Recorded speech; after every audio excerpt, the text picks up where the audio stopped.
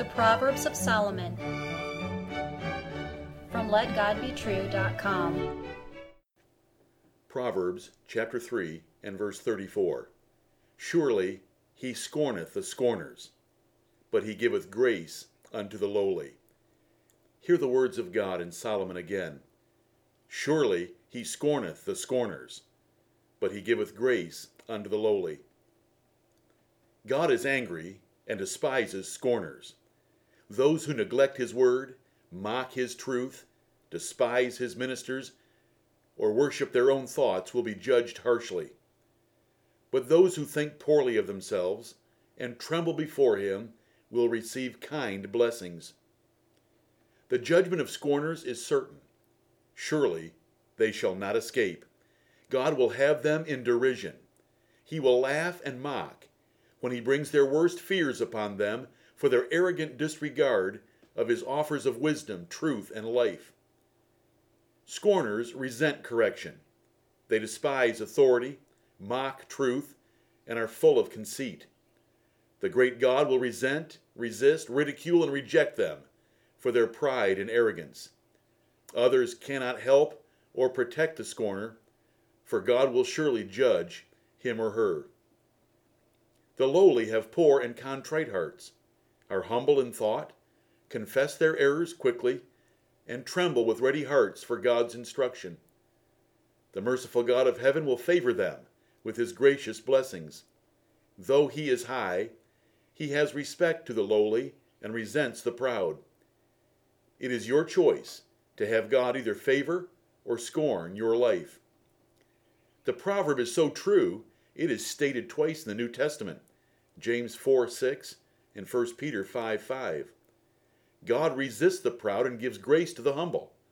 So you must humble yourself under the mighty hand of God, that he might exalt you in due time. God gives this grace before and after you humble yourself. It is his grace that humbles you, and it is his grace that rewards your humility with further favor. The rule of heaven is simple.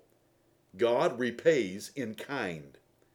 He is merciful to the merciful, upright to the upright, pure to the pure, and froward to the froward. He saves afflicted persons, but he brings down the high looks of the proud. He will not be slack to repay those who hate him to their very face, and he will give them the same contrary treatment they have given him, but he will do it with all his fury. God's ways are equal, though Israel charged him with being unfair. A man choosing scorn and iniquity will be judged, but a man choosing humility and righteousness will be saved. The ways of God are equal. Humble yourself, dear listener. Pharaoh of Egypt scorned the Lord, but Israel ravaged the nation terribly. Korah scorned Moses, but he and his family went to their graves alive. Goliath scorned Israel's God, but a naked lad stole his head. The Jews scorned Jesus Christ, but he publicly ridiculed their doctrine, their hypocrisy, and even their persons. Caiaphas and Israel scorned the Lord and his apostles, but he leveled their temple and annihilated their nation. Surely he scorneth the scorners. When Elymas scorned the gospel, Paul despised him and sent blindness upon him.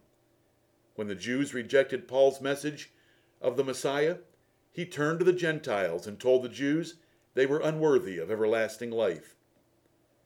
The haughty teachers at Corinth, who resented Paul, publicly heard chapter after chapter of his glorious boasting, which left them all scorned before the church.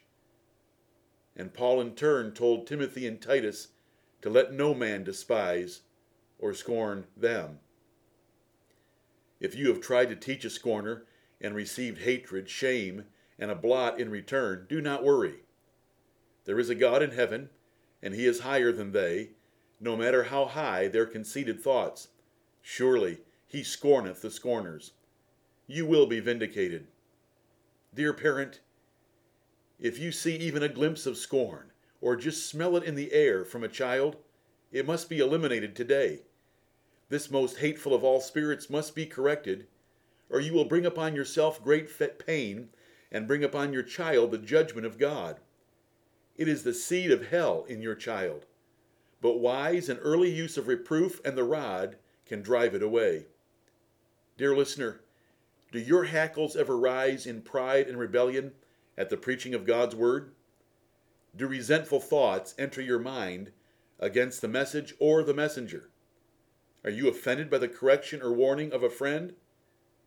Unless you have overwhelming Bible evidence to question their words, you are taking the wicked seat of the scornful. Do you resent authority? Is it easy for you to criticize or mock government? Do you love giving your opinion on how things should be done in the nation, on the job, or in the church? Beware. Surely he scorneth the scorners. Even your heart's thoughts and intents are open to him. On the other hand, the great God of heaven draws nigh to humble men, who wait quietly with contrite hearts and tremble at his word. Consider these precious promises in Isaiah 57 and verse 15 and chapter 66 verses 1 and 2. What a privilege! What a low cost! Humble yourself, dear listener. He giveth grace to the lowly. Come low before him, and he will raise you up to new heights. Amen.